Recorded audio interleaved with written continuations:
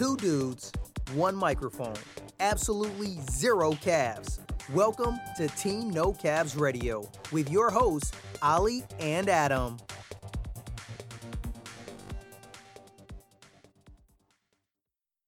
Hello guys, and welcome to episode 9 of Team No Calves Radio with myself, Ollie Carson, and with somebody else slightly different today. We've got James Lawson on the show. I'm going to introduce you to James, and we're going to be talking about all different manner of things. Adam can't be with us today because he basically didn't get the memo on where we were recording the podcast, so we're missing Adam today. But I'm glad to introduce you to James. Hello. How's it going, dude? Yeah, I'm good, man. I'm good. So, James, for those of the guys that listen that don't know who you are, although I'm pretty sure that a lot of the guys that do listen to the podcast will know who you are through myself and Adam's social media. Just explain to everybody who you are, what you do, and yeah, that's it. Yeah, I am James Lawson. What do I do? I work for a big software company. I don't know if I can mention Oracle. Yeah, there you go. And what do I do? I've got a pretty sedentary job. I've married to a woman that's way out of my league, and I have a little girl who I'm obsessed with. And yeah, I'm into my fitness. I've got lots of other hobbies as well. But yeah, I guess you could say I'm sort of a cross between a nerd and someone that likes to play around a bit as well. Cool. I thought it would be really cool to have you on the podcast, just because actually when we quote unquote came up with your transformation, or we made your transformation, it didn't go viral, but there was definitely a lot of attention to your pictures, and the response was massive. And the biggest response that we got was that it wasn't real. Yeah. We kind of nicknamed you Fake Transformation James, Yeah. because FTJ. nobody could comprehend or understand the kind of the transformation that you made. So I thought it would be cool to have somebody on the show who isn't quote unquote a fitness person, not in the fitness industry, so you're not a personal trainer or a coach or an influencer in the industry, but you have been and you are in incredible shape, and so it's almost like having that outsider's perspective on the fitness industry. So just in your own words, what's your kind of opinion currently on the fitness industry as an outsider, and the people within the industry and the way that they compose themselves on social media? Yeah, so, I mean, by the way, by us doing this, it is kind of like allowing me to drink drive, you do realise that. Yeah, I should actually say at the beginning of this, a slight disclaimer is that, again, if you don't follow James on social media, for which all of his channels I will plug at the end in the link, then you won't know that he is... I'm trying to think of the most eloquent. Yeah, un-PC is probably the most eloquent way I could put this. So there'll be lots of effing and blinding probably, and lots of...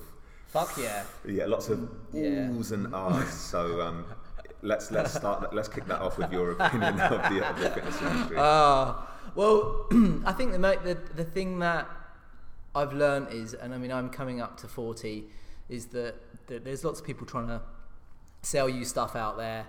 And that does jade your view in terms of what is going to work for you or what might work for you. And I get it. Everyone's out there. They've got to get something out of it. People will pick things up that work for them, that excite them, and I've been victim to that over and over again. I mean, I love all that, and I think that it makes it more interesting, and that's one of the things that I've picked up from this industry is people are trying to find new ways of doing something, when actually the reality is there's quite a simple underlying bit of maths that makes things happen. And I guess it's kind of a bit like the Wizard of Oz. They go all the way to Oz, and behind there is just a little guy going, "Oh, it's just me running the whole show," and you just think, what? It's just it's a bit of a letdown. It's a bit of a letdown when you know it. But having said that, it's not easy to follow these things, even if you're on the whatever diet you're doing. But I think the people behind it have all good intentions, other than they want your money. I mean, it's hard to know sometimes, isn't it, whether like people who are pushing a certain method or approach whether they're doing that purely out of pure bliss and ignorance and not actually knowing what they're saying and not knowing what they're saying is perhaps incorrect, or whether they do have another agenda and they're actually trying to make a financial gain from what they're saying. Yeah. I would like to believe that anybody who is pushing something for financial gain, blissfully unaware, that's fine, because they just don't know any better. But what we should be aware of is if you are in a position of power and you are what we call an influencer within the industry, so you have a big following on social media, a lot of people listen to the advice that you give, then you should be doing your research and your homework into what you're saying, and even coming away from like giving advice like we're talking about now, selling a product that is just garbage is something that we see quite a lot, isn't it? What's probably like one of the funniest things that you see people selling on social media and all that? I have actually bought one of those things, those belts that vibrates, Slender Tone. I bought that. Other belts are available. Yeah, other belts are available. And I've bought some other things. I've bought some ab crunching machines that really are just designed to fold you up like a suitcase and send you away. And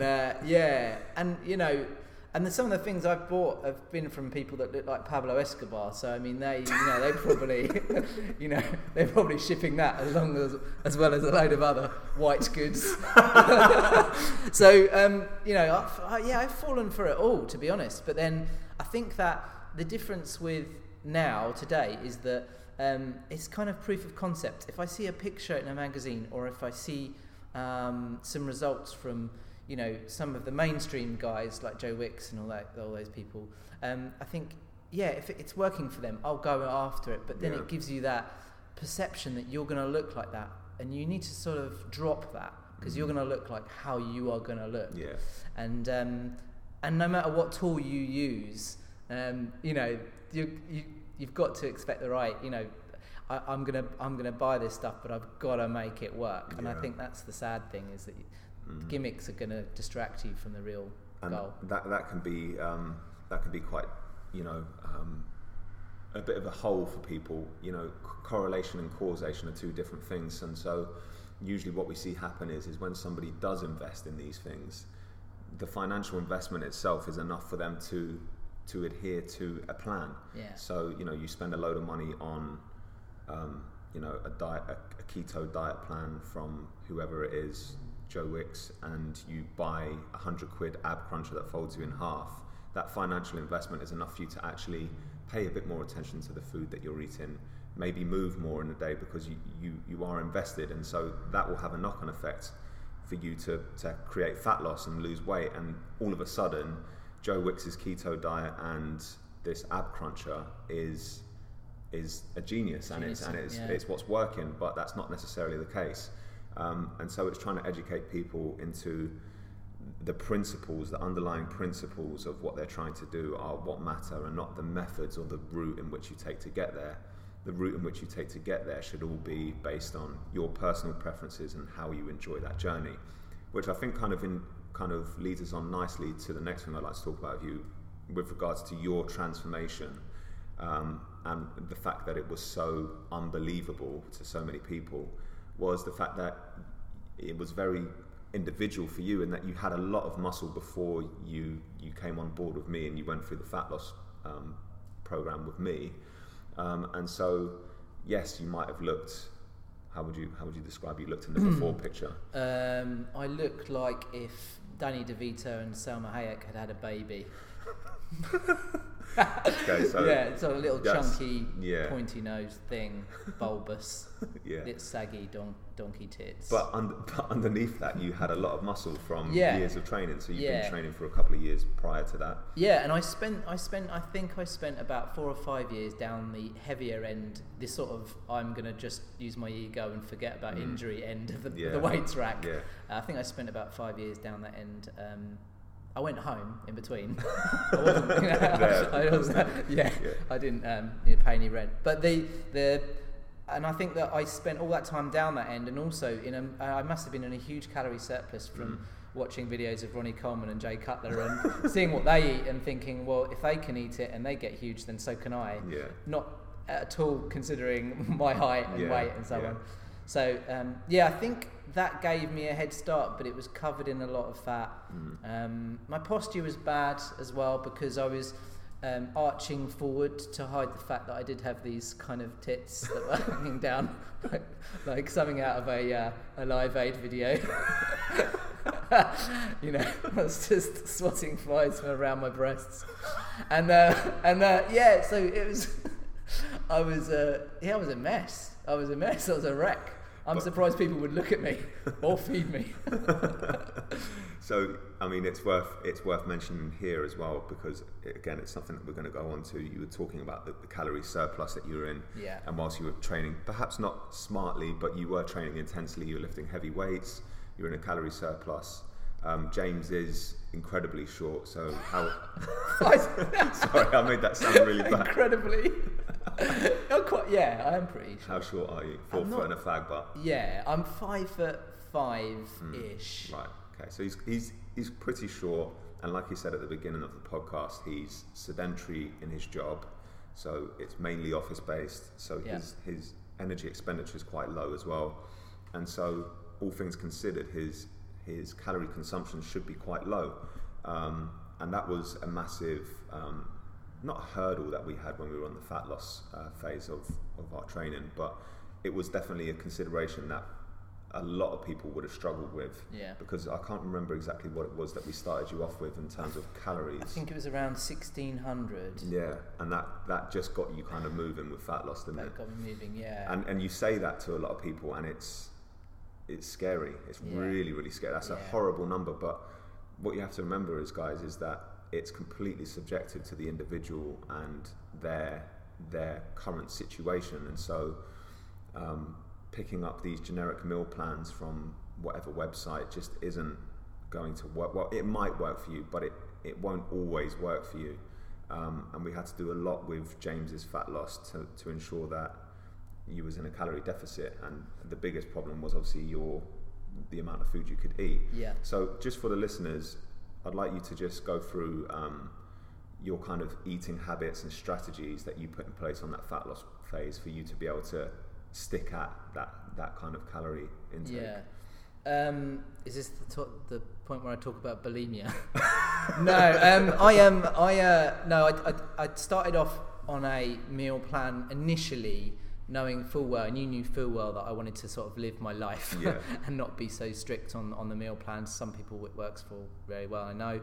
But and what that meal plan did was give me an indication of the kind of volume of food I could have. So there was yogurt and oats and fruit for breakfast. Lunch was pulped out by courgette and butternut squash noodles and chicken.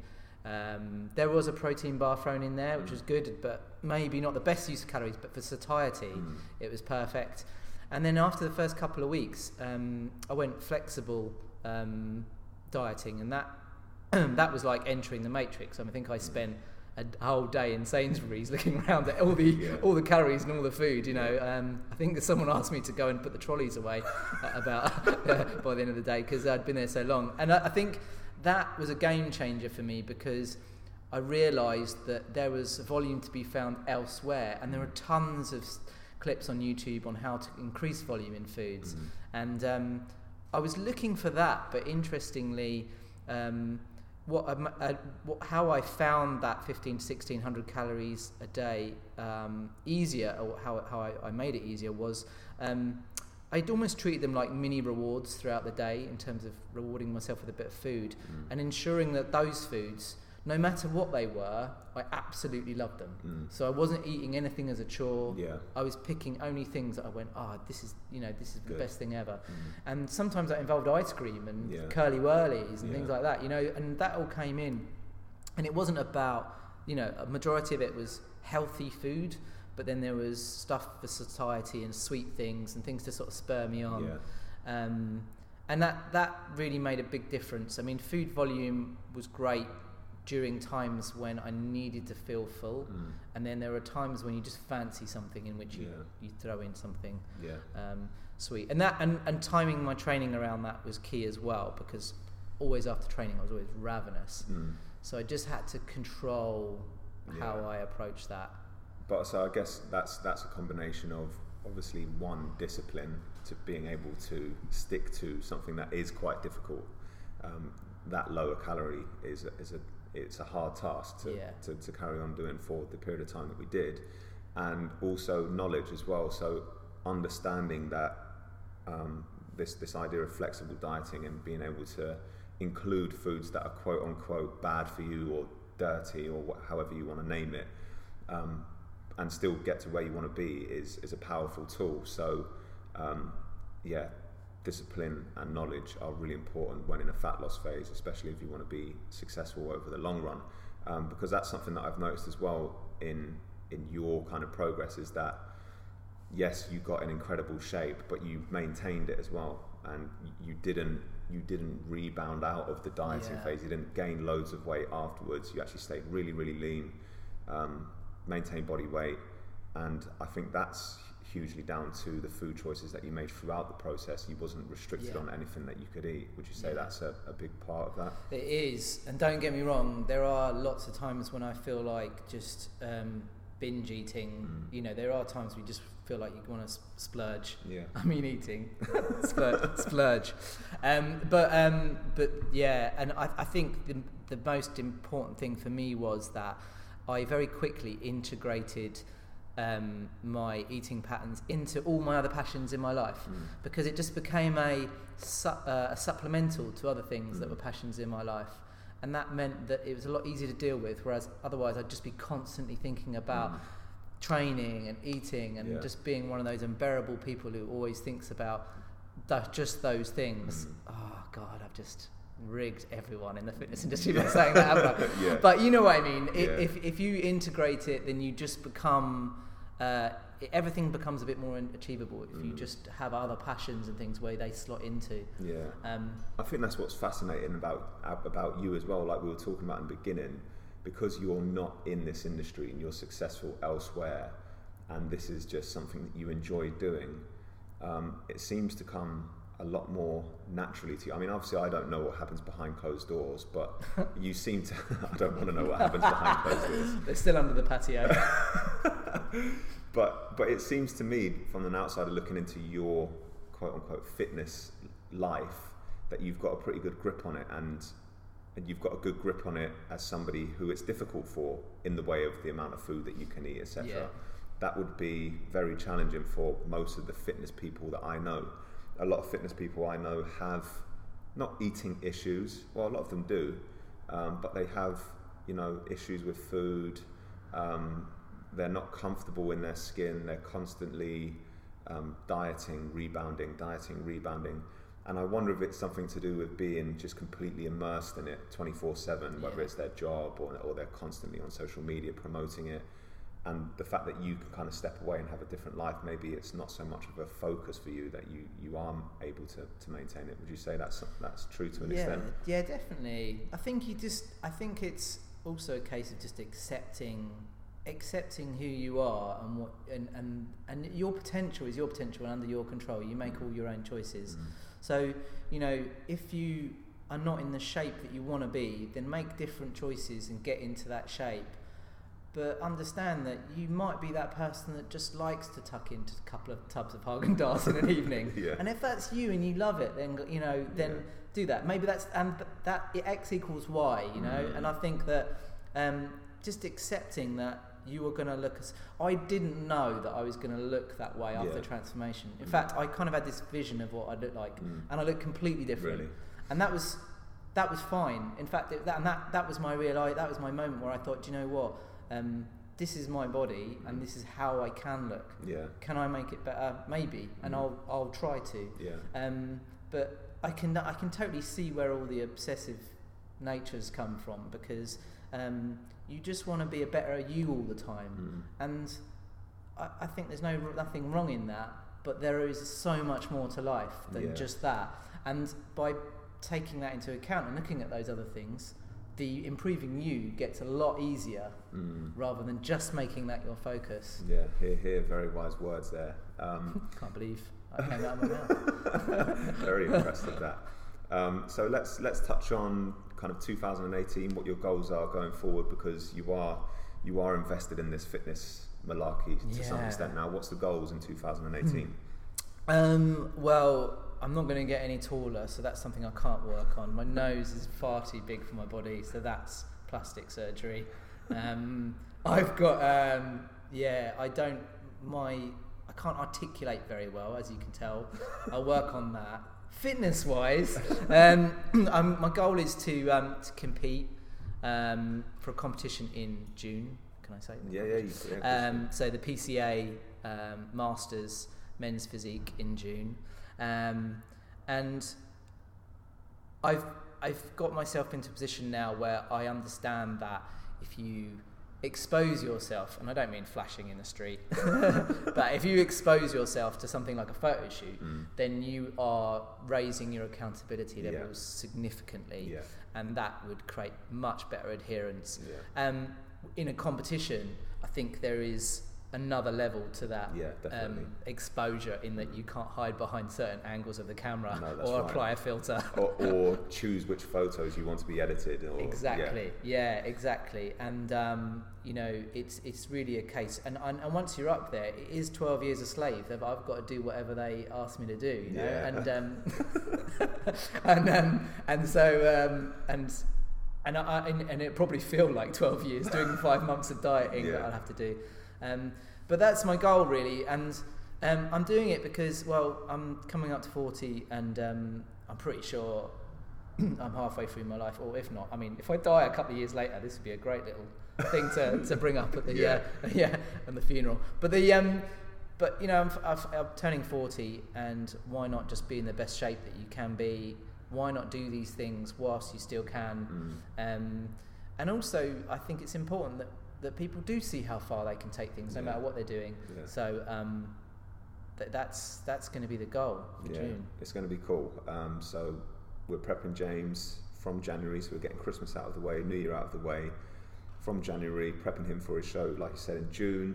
So we've got a good sort of 5 months or so to get him in insane condition, which I have no doubt he will. Because how long did we diet for the photo shoot for? I think it was 12 weeks, wasn't it? Yeah, it was about 12 weeks. 12 weeks, so 5 months, nice, steady, good diet. Yeah. Gonna get him absolutely pilled. So look forward to seeing James absolutely shredded on stage in June, and his progress and his journey leading up to that. I hate using the word journey. Journey. Oh God. I'll be like the Hobbit going on that journey. And I would just like to finish off with asking James if he has anything that he wants to interject, or any words of wisdom for anybody out there who might be listening to the show. I know he's always full of charismatic and kind words for people. So have you got anything that you'd like to give to the listeners? I guess I'd like to just say, whatever you're doing, just do it to enjoy it. Just enjoy what you're doing, because if you're not, then don't do it. Unless you're a murderer, or you've been attacking women in the street and you enjoy that, then don't do that, because that's illegal. Other things are bad that you might enjoy. Just don't do anything that's illegal if you enjoy it. But if you enjoy it and it's legal and it's not hurt anyone, then just keep doing it. He articulated that beautifully. I'm sure you'll all see. Okay, guys, so it was a short and sweet one, but thanks very much for listening to Team No Carbs Radio with myself, Ollie Carson, and of course James Lawson. Stay tuned for the next episode with Adam, hopefully, and have a good Christmas and a Happy New Year. Speak to you soon, guys. Happy Christmas, everyone. Bye. Thanks for listening to Team No Calves Radio. Remember, plantar flexion, dorsiflexion, progressive overload, and boom, anything is possible.